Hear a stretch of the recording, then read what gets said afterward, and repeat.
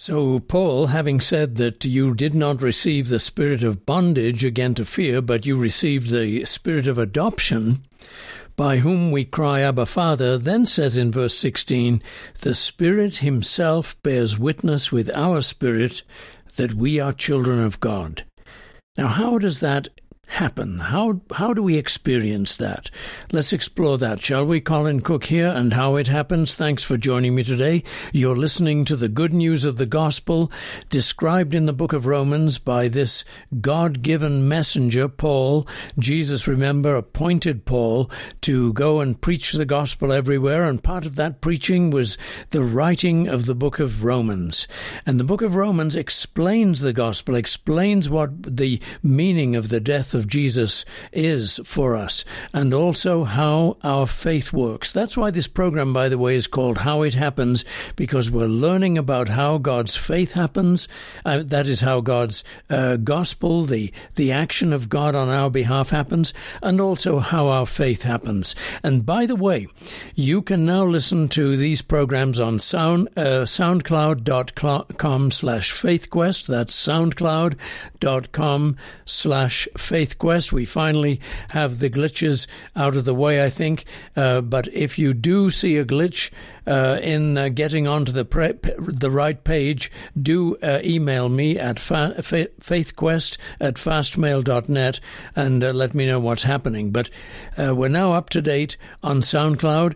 You can hear it any time of the day or night, this program, on soundcloud.com/faithquest. You can also hear the program on the radio at 10 o'clock in the evening, repeated at 4 in the morning on KLTT AM 670 in the Denver and Colorado and surrounding states areas.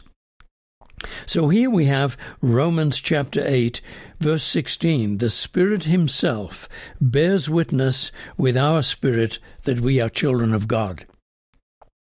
Now think of this.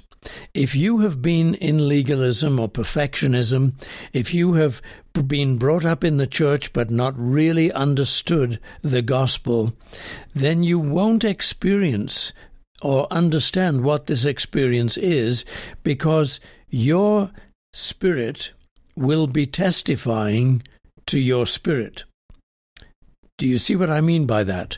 In other words, your conscience will be telling you what it thinks about you. And that conscience of ours, when we are in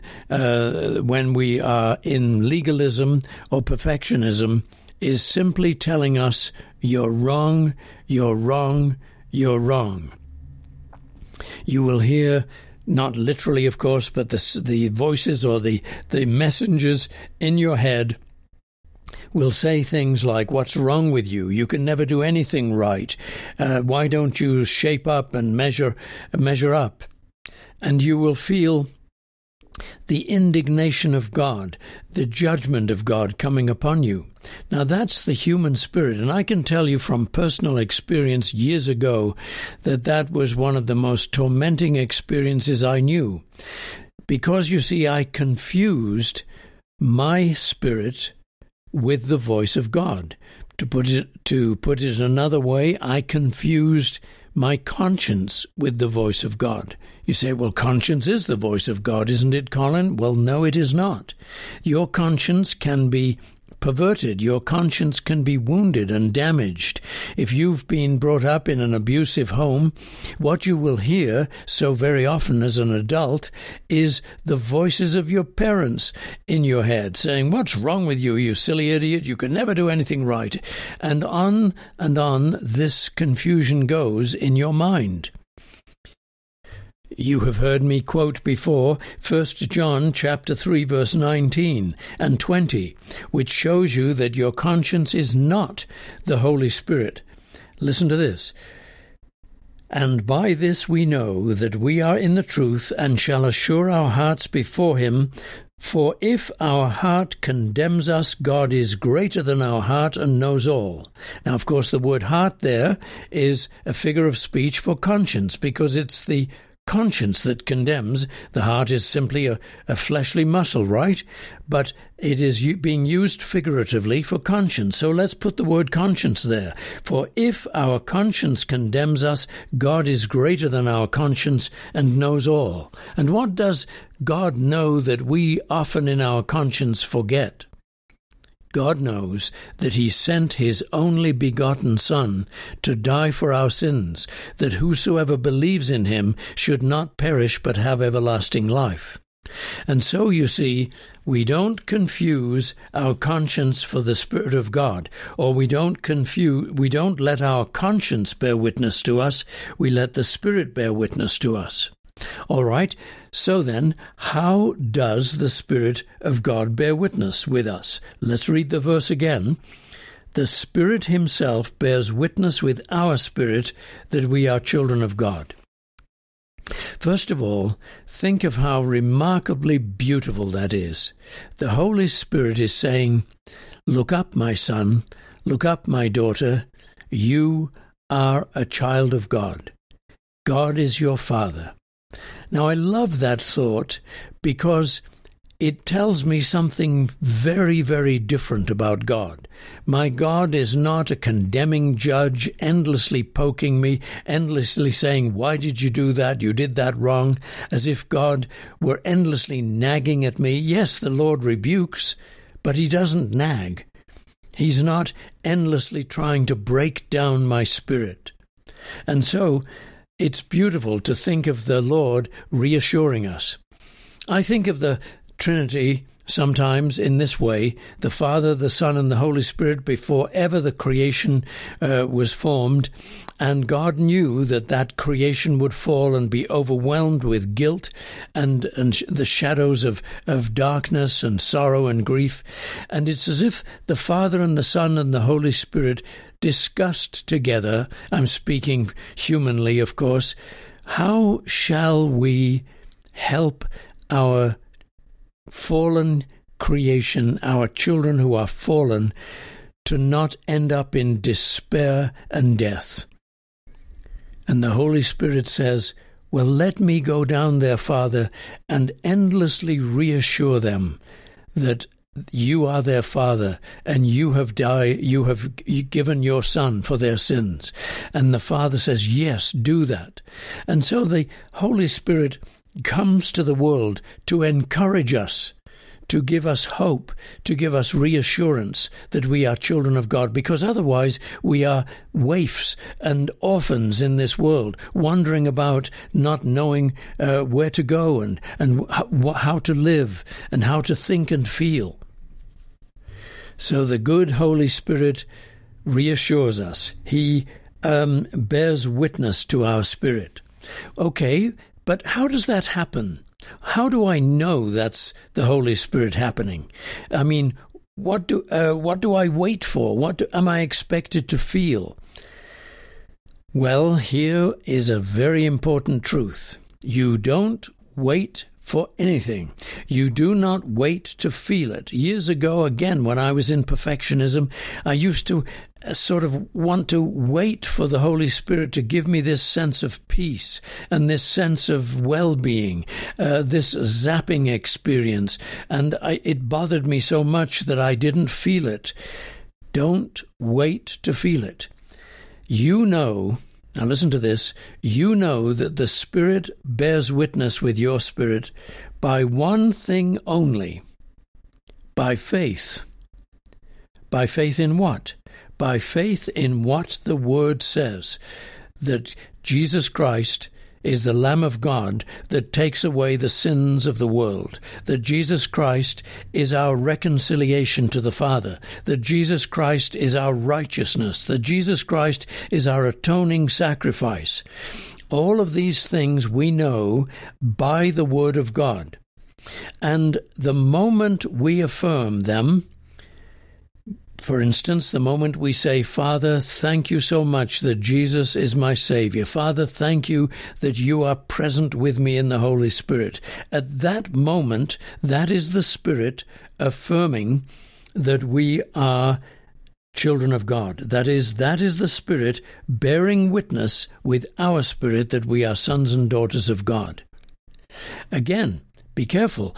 You don't have to say it first to make sure it's happening. You, by praise, lift up your heart to God, giving thanks to Him that He is with you, that He has not abandoned you, that you are not under condemnation, that all these troubles you are going through are God's work in you, His Spirit affirming that He is present with you in trouble. You affirm that, you thank Him for it, and that very act bears witness to you that you are a child of God. What I have often said in the past, and I say today still, is if you lift up your heart in praise and thanks, you know that that is the Spirit of God bearing witness to your spirit. There is no person who can believe that God is present with him and who can believe that Christ is his righteousness and atoning sacrifice. There is no such person who can believe that on his own, by his own will, by his creating some force within him to believe it. When you believe, as I have said, when you believe, it is the Holy Spirit bringing that faith to you. The Father in heaven is the author of faith. Don't let anyone tell you that when God says you have to believe, that is a choice that you make. When God says you have to believe, he is putting within you the power to believe in that very moment of telling you that you have to do it. So that when he gives a command, he gives the empowerment to exercise obedience to that command. And what are we talking about? The obedience of faith. This is not the obedience of works. It is the obedience of believing when the chips are down. It is the obedience of believing when everything seems contrary to the fact. When things go wrong in our lives, when we feel down and depressed, to believe is an act of faith obedience, because it is believing in the dark. Somewhere there's a verse that says, "Who believes in me when everything is dark?" For God is our light, and in him there is no darkness at all, and the Spirit is in the world and in you, bringing people to trust in him.